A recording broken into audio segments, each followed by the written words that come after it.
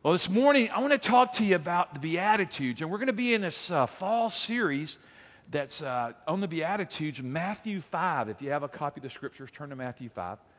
And as we're there, we're going to be discovering the truths of this section of Scripture. Today's just an introduction, and then we'll be digging into it, and I just know God's going to speak to our hearts. I was thinking about some of my earliest memories of church, and I'm going to date myself right now, and I've got a mic thing that's driving me nuts. I'm going to get it straight. Okay, here we go. Here's the deal. In the 60s, I was dropped off at a local Baptist church in our city. My folks weren't believers, but they thought I should attend, me and my brother. And they had these boards that I even thought were lame in the 60s, but that's what they did. And they were called flannel graphs. And I got to tell you, you got to have an imagination. I didn't even call anybody because I was afraid somebody might have one, and I might have to go to counseling if I saw one, okay? And they had these little kind of created little people, and you had Noah and the ark and the animals, and I'm doing this because that's about as exciting as it got. And that's kind of my early memories of church. And then I departed a few years after that and came to Christ as a freshman in college. But they would tell these stories. And what I remember is we would hear about David and, because, everybody's got to hear that story. And you'd hear about Samson, and you'd go to the New Testament, and you hear about the Apostle Paul, and then, of course, Noah and the animals, and all that was really cool. Now, they never told the stories like, Noah got drunk and that kind of thing. Like, that would have been a hard one to put on the flannel board, okay?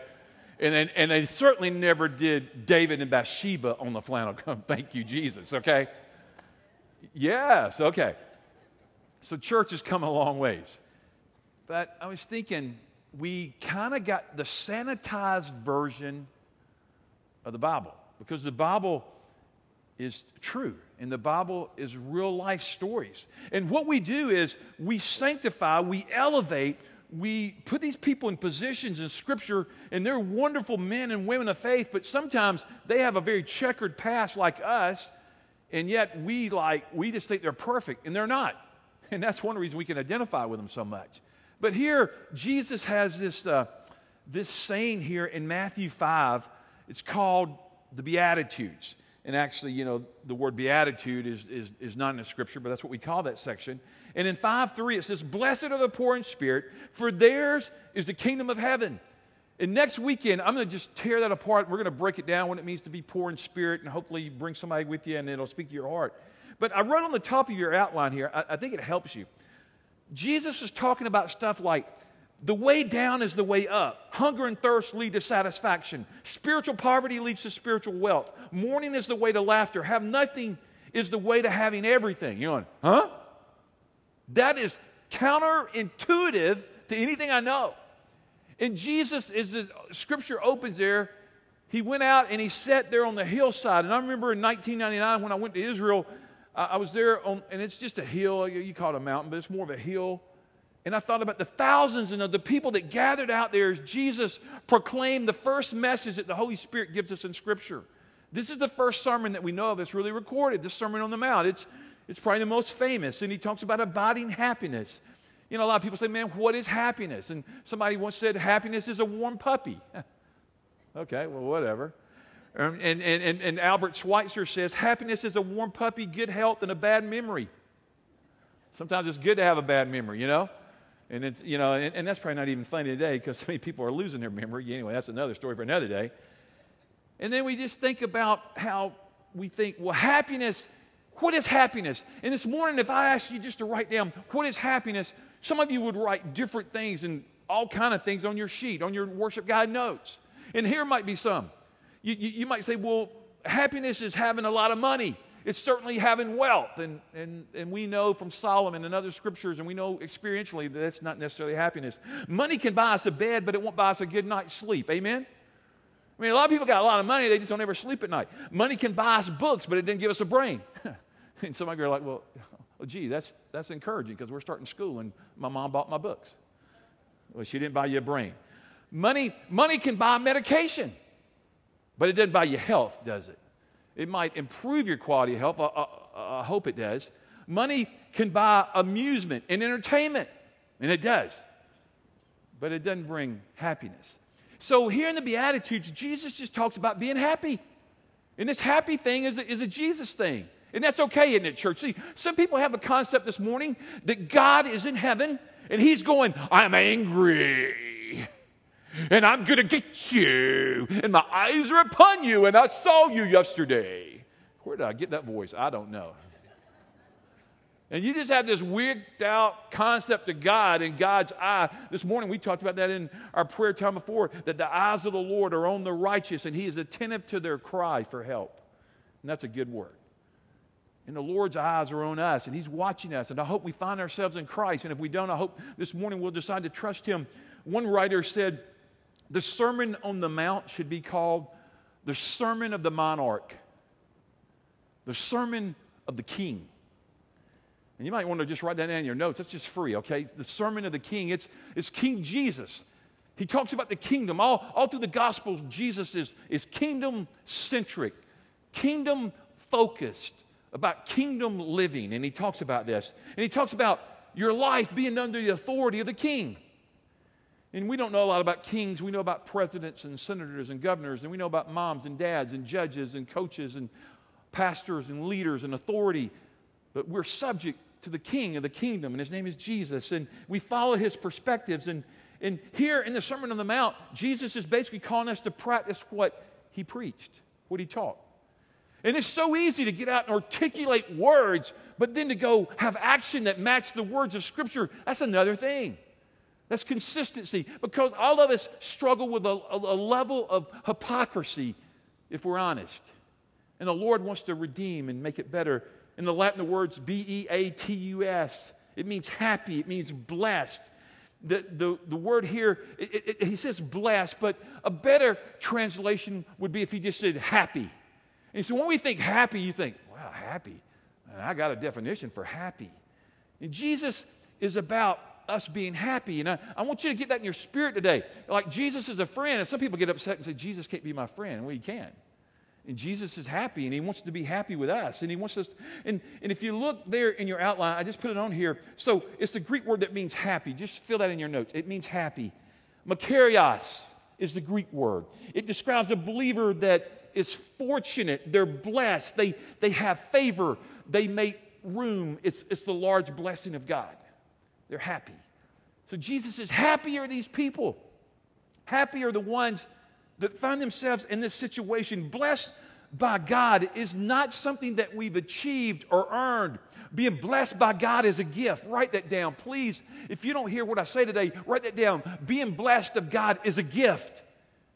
You're saying, but I work hard. That's good. Jesus is into integrity and work ethic. But that's not the blessing. And what we say is blessed or blessed, same word, blessed. Jesus is saying, hey, I want you to be happy. I want you to be holy. That's trumping happiness. But Jesus has something great for us. The biblical definition here is so different than culture's definition of how culture defines being happy. The Beatitudes, the great paradox, blessedness, happiness. See, in 1 Corinthians chapter 1, verse 18, listen to Paul. For the message of the cross is foolishness to those who are perishing, but to us who are being saved, it's the power of God. See, in Jesus' economy, in his life, he wants us to be blessed. And we go, well, blessed means I have more than somebody else, or I have what I want, and that could be a part. But Jesus really turns this downside up when he talks about the kingdom, and he talks about the Sermon on the Mount as we walk through this in the next several weeks. He wants to move past our earthly kingdom to an eternal heavenly kingdom. Jesus wants us to think not so much about how blessed we are. He wants us to think about the blesser. That's the Father. That's the Son. It's the Holy Spirit. He wants us to run to him and see what he has and how we can establish his kingdom, not our earthly kingdom or not the kingdom of this age. The kingdom of this age will fade and pass away, but his kingdom will reign within us. Where's the kingdom of God? It's within. Did you know that? If you're in Christ, the kingdom of God is right there in you. Is that good news, church? That's great news. You're like, I'm looking for the kingdom. Sometimes I say people are on the edge of the kingdom. They're seeking. They're curious. But they're not convinced, or they've not committed their hearts to the King. So this kingdom living is all about gospel. It's all about Jesus. He comes to promise the kingdom of heaven, and I love that. I'm like, man, the kingdom of heaven. We did a whole study last semester in our small group about heaven, and I tell you what, when we got through that study, I was getting a bag, and I was ready to go. And then he talks about this earth being a new heaven and a new earth. And this heaven up here, and that's a whole nother study, is a temporary heaven. The eternal, forever heaven will be here on this earth when he comes and sets up his eternal reign forever. And you're like, oh, cool. Well, you want to be in on that kingdom, okay? But let's move on this, because this sermon begins with disciples here. Matter of fact, would you just stand, and I'm going to read from the NIV. Would you just stand to your feet, and it's not going to come on the screen, but I just want to read God's word. Matthew 5, 1 through 12. I've read it so many times. I'm going to read it dozens of more times over the next several weeks. And when we leave here, we're going to go, I know Matthew 5, 1 through 12. Okay, here it is. And now when he saw the crowds, that's Jesus, he went up on a mountainside, he sat down, and his disciples came to him, and he began to teach them, saying, Blessed are the poor in spirit, for theirs is the kingdom of heaven. Blessed are those who mourn, for they will be comforted. Blessed are the meek, for they will inherit the earth. Blessed are those who hunger and thirst for righteousness, for they will be filled. Blessed are the merciful, for they will be shown mercy. Blessed are the pure in heart, for they will see God. Blessed are the peacemakers, for they will be called the sons of God. Blessed are those who are persecuted. Well, that's a tough one, because of righteousness, for theirs is the kingdom of heaven. But blessed are you when people insult you, persecute you, falsely say all kinds of evil against you because of me. Rejoice and be glad, because great is your reward in heaven. For in the same way they persecuted the prophets who were before you. You can be seated. Isn't that a great word, man? Jesus is like, this message, when Jesus sat down and he gave this message, this was so radical.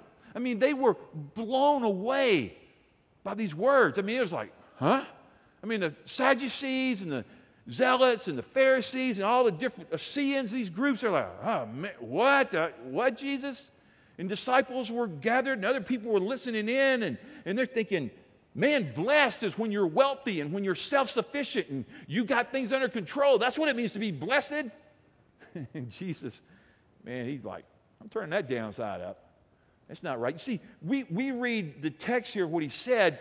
I want all the sidebar conversations. How about you?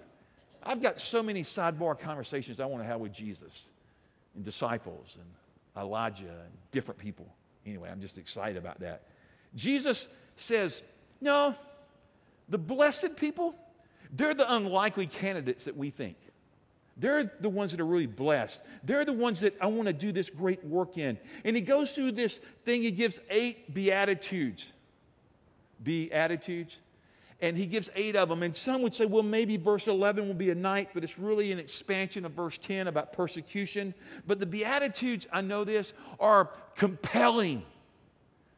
And these Beatitudes have been changing lives for centuries.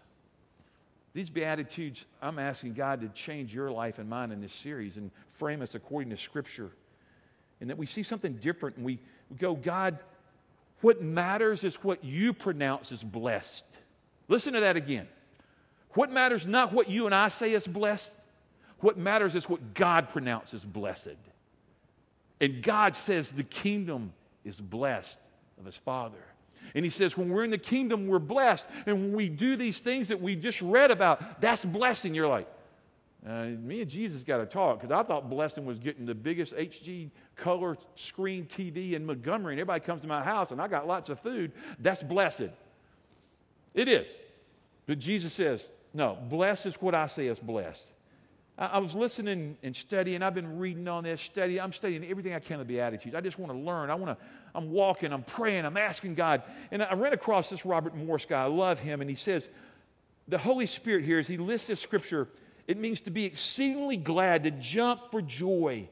And then it's like, what differentiates us from religious people? I think it's the Beatitudes. We begin to live those out. We begin to walk these attitudes out. It becomes a new way of living. And see, here's what I know is going to happen. If you're not careful, we're all going to try to make lists and rules, and that's what it means to follow Jesus, and that's not what it means to follow Jesus. It means to have a relationship in union with Christ. Amen? And I want you to follow Christ. Now, there might be some rules in there, but if you're not careful, you get on this rule kick, then you're going to add more laws and more rules, and you're going to become a legalist and a Pharisee, and nobody's going to like you, and you're going to be eating dinner by yourself, okay? I thought this was interesting. The last verse in the Old Testament ends with a warning of a curse. Malachi 4:6, the last word of the last sentence of the last chapter of the last book pronounces a curse. Not good. 400 years of silence. The New Testament comes. Matthew chapter 5. It's interesting. The first sentence, the first sermon, the first book, Jesus says, blessed, or we could translate happiness. So he goes from curse to happiness. Which one do you want this morning? This is not rhetorical. Do you want curse or do you want blessing? Now, I mean, if you want curse, you can go ahead and leave now because I don't want to be there when God issues that out, okay? I mean, in Deuteronomy, there's a great scripture. It says, will you choose curses or blessing? Will you choose death or life? I pray this sometimes as I'm praying, Lord Jesus, I want to exchange death for life and curses for blessings. Here, according to Matthew, this is the way of the kingdom. Christ wants to bless us. Are you thrilled this morning that Christ wants to bless your life? He does want to. Now, this is not prosperity gospel. I'm appalled by that. I don't even like that. I don't even think it's biblical. But blessing is of God, the favor of God. God says, I want to bless you. I've given a covenant, happiness from God, going up, living for Him within the king's domain. I surrender to the king of the kingdom, and his domain is this earth. And I live in the earth, and I glorify the name of Christ. And He blesses me, and He makes me happy. And where does happiness come from? You're going, I know where happiness comes from. It comes from when I get all the classes that I want. Happiness comes from a new job. Happiness comes from a relationship, a new girlfriend, a new boyfriend. Not if you're married. It comes from the spouse that you've got. It comes not from, Jesus says, happiness doesn't come from your circumstances. Those are all external. Jesus says happiness comes from within. It's an internal thing, internal. The working of Christ, the Holy Spirit. So this morning, I mean, some of you are in some difficult situations and you can be happy in Christ. Some of you are on some great situations in the eyes of the world when we look at you, and you're miserable because the internal peace has been forfeited and Christ wants to give it to us. And so Matthew targets this audience that was primarily Jewish, and he's talking about the kingdom and who we are. And then in that day, you know, society was predominantly Greek. And so in Greek, remember this in school? What do we study in school? Greek mythology. Yeah, we studied that Greek mythology. You remember all those crazy gods and stuff? And you know what we could call it? Greek myths. We could call it Greek lies. It's not truth. And here we talk about the kingdom of Christ and what God has for us. In 1 Timothy 1:11, New Living Translation says, that comes from the glorious God, the good news entrusted to me by our blessed God. Morris says we could translate that, our happy God. You know, some of you this morning, I can already tell you're having a hard time with me saying, like, dude, you are too happy. No, my God is happy. Is your God happy? Is your God blessed this morning? Yeah. Is God wanting to bless you? Absolutely, you're like, but man, my life don't look blessed. Okay, let me back up and talk about what I've been talking about. See, blessing is not so much external. I love the blessings external of God, just like you do. But God's got something higher and bigger, the kingdom. Like, look at a guy named Solomon. He was the wealthiest guy that ever lived. I mean, this dude, he didn't even have silverware when somebody pulled open the cabinet to get the silver. It was gold, goldware. And he didn't have any tumbler cups. He had gold goblets. I mean, silver was like, give that to the peasants, you know, whatever. I mean, this guy was rich. Somebody said that they did a study on him, and Solomon. Now, listen, I want you to think about this for a minute. Your house, you know, it costs this much or this much, and then you go into a neighborhood and they have $1 million and a $5 million, and you see the lives of the rich and famous, and it's $10 and $20 million. You go, $20 million? Listen to this. Solomon's house, they said if it was in today's economy, Jamie, how would you like this? You're a successful realtor. How would you like the commission on this? His house was estimated $3 billion. I'm going, man, Bill Gates has got an outhouse compared to that. I mean, $3 billion. What is the commission on $3 billion? It'd be a great tithe, okay? But here's the deal.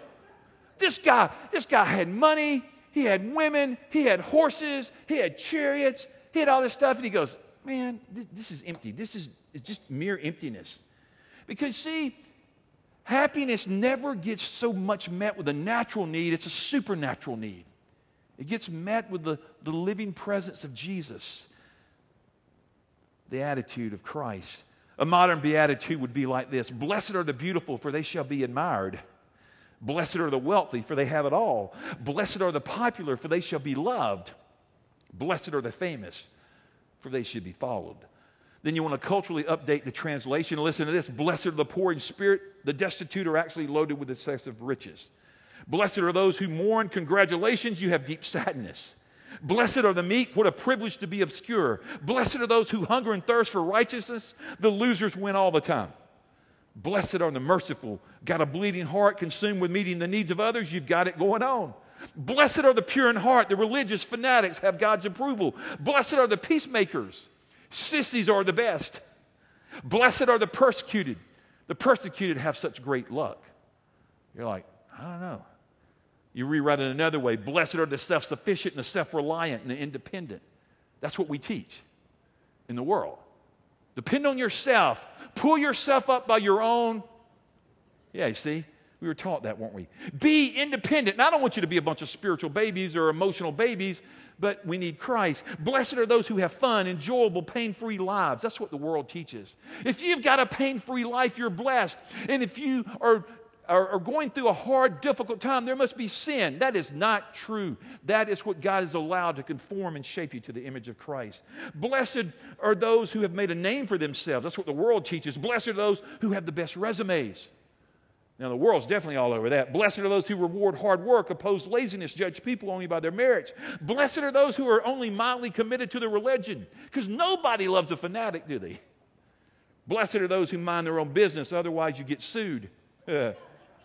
Blessed are those who mind their own business, they get sued. Blessed are those whom everybody likes. Isn't that what we go for in high school? Most popular. And you follow them. Hey, look at this quote's coming up. I love this. If you want everyone to like you, don't be a pastor. Sell ice cream. Somebody sent me this a few weeks ago, and then I was doing another reading, and I saw it again. I go, man, I'm supposed to get this message. So I want you to know tomorrow I'm going to be selling ice cream, okay? Now, guys, I got to tell you, I love you. I love people. My life has been given away for almost 4 decades to loving Christ and his people. I love that. But I also love to be loved. But when I became a senior pastor 20 years ago, I didn't know when I stepped into this office, people weren't going to like me, but then they would tell me. And then sometimes they would tell you that would finally get through the vine to me that they don't like you. And man, so, you know, when I saw this quote, I thought, man, there's future in ice cream because I like to eat. Ice cream would be good. No. Just kind of teasing, but not really. Okay, here we go. So blessed are those. You know what Jesus says? Blessed are those who become holy. Just write it down. Those who become holy. And then I would insert in the word holy, W-H-O-L-L-Y. Blessed are those that wholly follow the Lord. The Bible says that Caleb wholly followed after the Lord his God. And as he wholly followed after God, he became holy. So God, this morning, I want us to get it on your heart. I want to get it on the blessedness of Christ, the happiness of Christ, because this world defines blessedness and happiness so much different than the kingdom. And Jesus says, but I've come to dramatically reorientate, to redirect your view, to give you a biblical worldview. And the biblical view of life and the worldview are opposing, great contrast.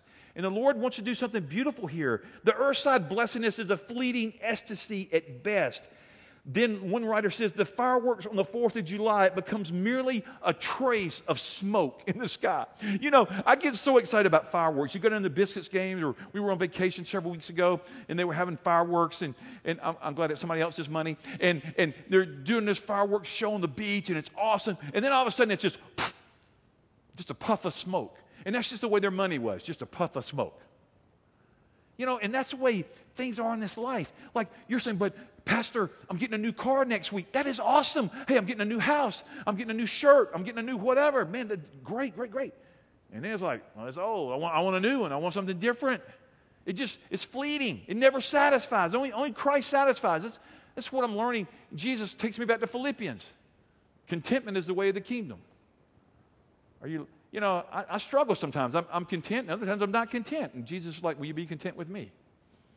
This week in lots of prayer walks that I did, I felt like that's what the Lord was just talking to me. Are you content with me? I'm like, Lord, man, that's a pointed question. Why don't you ask somebody at our church that question? Don't ask me that one. No, I want to deal with you. And I just started going, Lord, I want to be content. Does anybody here struggle with being content sometimes? Of course, you don't want to raise your hand like, well, next thing is call me a liar. Okay, all right, whatever.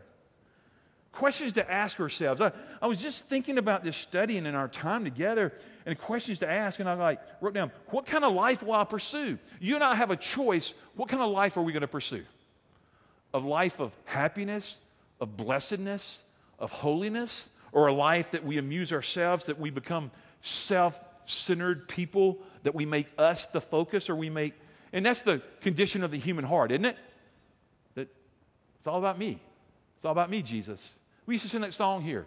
It's all about me. It's all about me, Jesus. That's not the song we sing. But that's the anthem we sing in our lives sometimes. And Jesus is like, no. And then the second question is, what principles do I build my life on? Well, I'm a preacher, so I'm always going to take you back to God's Word. Chuck, is this not the eternal principles of God? And this is what we got to build our life on. And you got to build your life on the Scriptures and on the words of Jesus. And man, that'll give you life, and that'll give you happiness, and that'll give you blessedness, and that'll give you joy, and that'll give you grace. You're like, well, maybe that's for some other people. No, that's for you. It's God's rule and reign in our hearts. So Lord, come and fill our hearts this morning. And Jesus is out there on that hillside, and he's there on the mountain, and he's just talking to these guys, and he's giving this teaching, and man, so many sermons have been preached on this. It's so profound, and so I'm going to choose to try to break it down over these weeks, and we'll just do one a week, and you're like, wow, how are you going to do that? Well, hang with me, go with me, be there with me. And then the third question, what will be the practice of your life? What's the practice of your life? When somebody said, this is the practice of their life, like this morning, it was so cool. I asked Coach Davis to come and do our welcome today. When he started doing it, I almost forgot to preach. I thought, I'm just going to go over and do some push-ups. You know what I'm saying? I was motivated. My practice was to follow him. And some of you are like, God, is that guy for real? And Christy said, yeah, I live with him. He's the father of our 4 kids. Yeah. But his practice is to raise up champion athletes. And my practice is to raise up champions for Jesus Christ. And the church said, I want you to follow Christ with abandonment when you leave here. Not, well, we have some great songs. We had this. Let's eat, man. Let's go to Snowbiz. Let's do something, whatever. Get a boy a break, If you want me to preach less, you get Blake to bring me a Snowbiz up here every Sunday morning, okay? No, don't do that. Somebody will do that. No, I don't need it, okay? You got to remember, when I get sugar, I get crazy, okay? So I'm not going to do that. So the description of the kingdom is blessedness, and that's what Jesus wants us to have his view. But let me just give you 4 quick people, or 4 major religious sects of the day. The Essenes, they were down at Masada, and they were separatists. They were going away. They were totally separated from the world. They thought if we remove ourselves from the world, we won't be contaminated. The second group was the Zealots. They went against things. They came from power. They were political activists. They had great zeal for their nation. They wanted to overthrow governments. The third were the Sadducees. Sad-U-C? Oh, okay, I thought it was funny. All right. They're the modernists. They're the contemporary worship people. They want a little bit of scripture and a whole bunch of culture. They go ahead. They do what they don't believe in the resurrection. They don't believe in supernatural. All these groups of people were around Jesus. And then the Pharisees, they're first century. They're traditionalists. They're always wanting to go back to tradition. That's all they care about. And so for them, it was the Torah. Let's go back to the law. And that was good. But then they go, but let's add more laws to it. So these 4 sets of people Jesus addressed and he speaks to, and I think about, sometimes it's like, and then Jesus, he challenges them in a profound way. He goes, the Essenes, It's the affair of the heart, not the body. Y'all are so worried about external things. Jesus wants the heart. The zealots. God is not interested in a national revolution. God is interested in the worship of the heart. And the church said, God wants you to worship. And the Sadducees, he wants to tell them the only way is God's way. It is a supernatural movement. And the Pharisees, man, they're just so messed up. And he goes, it's internal. It's not external. And I hope some of these things talk to you, because look at the last blank. The Beatitudes represent a path to Christ's likeness, which is simply a way of living. So when you leave here today, I want you just to continue to run through your grid. How can I become more like Christ? How can the likeness of Christ begin to fashion and shape and be reflected in my life to a lost and dying world? How can the witness of Christ make a difference? And see, some of you think, I can live these Beatitudes out in isolation, but it is not a solo sport. The kingdom is community, church. I mean, I'm begging you to consider this year, I want every person in small group. You're like, what are you thinking? I'm thinking life. If you want good pastoral care, join a small group. If you want to grow spiritually this year like you've never grown, join a small group. If you want to see the kingdom more alive in your heart, be a part of doing life with other believers. The Beatitudes, they challenge us, but here it is. A lot of us are just like my apple. I want you to look at that apple. Doesn't that look awesome? My grandkids, it's got little bite marks on it. It is plastic. It is fake. It looks good. And a lot of people are like this apple. Woo-hoo! I'm religious and I got it going on. Man, help me on these voices. I don't know what it is. But you're fake. And Christ says, I want to do something in your heart. I want to radically transform your heart. If I go and give that to my granddaughter this afternoon, she's go, thanks, Pop. My grandson will get it and throw it back to me. He thinks it's a ball. But we're not going to have any nutrition from this. But if I brought a real apple in here, man, that's life. And I'm praying that God's going to change some lives and give us the virtue of the kingdom, and we get heart transformation according to Christ. And we develop the profile of Christ. Let me give you this verse, 2 Corinthians 3:18. And we all who with unveiled faces contemplate the Lord's glory are being transformed into his image with ever-increasing glory, which comes from the Lord, who is the Spirit, the NIV. Then NLT says it this way, New Living Translation. So all of us who have had that veil removed can see and reflect the glory of the Lord. And the Lord, who is a Spirit, makes us more and more like him as we are changed into his glorious image. And that's what I pray today. Lord Jesus Christ, change me. Change my friends. Change those that listen on the web into the living, conforming image of Jesus Christ, the Son of the living God. Lord, we want you. Let's pray. Father, I'm so grateful this morning for this team and for this church and for these people and my brothers and sisters in Christ and for friends and for people that might be seeking out spiritual truth. I pray they would draw a little closer and they would experience kingdom living in Jesus Christ. Lord, come and Lord, today could there be somebody that wants to hand over the reins of their heart to Jesus? Man, would you just say, Lord Jesus, I've made a mockery, I've made a mess of it, I'm a sinner, I need a Savior. Come and be born in me. Come and invade my life. Cleanse me by your blood. Make me yours forever, Jesus. I give my heart. I surrender control. I give you the reins. Take me, Lord Jesus. Take me from this place and let me experience the kingdom and share the kingdom with others. Lord, overwhelm somebody today. Let them share that word of testimony with me today that Christ became real. Not like this fake apple, but the real, genuine article of faith that Christ is my resurrected King. I ask this prayer in the awesome name of Jesus Christ. Amen.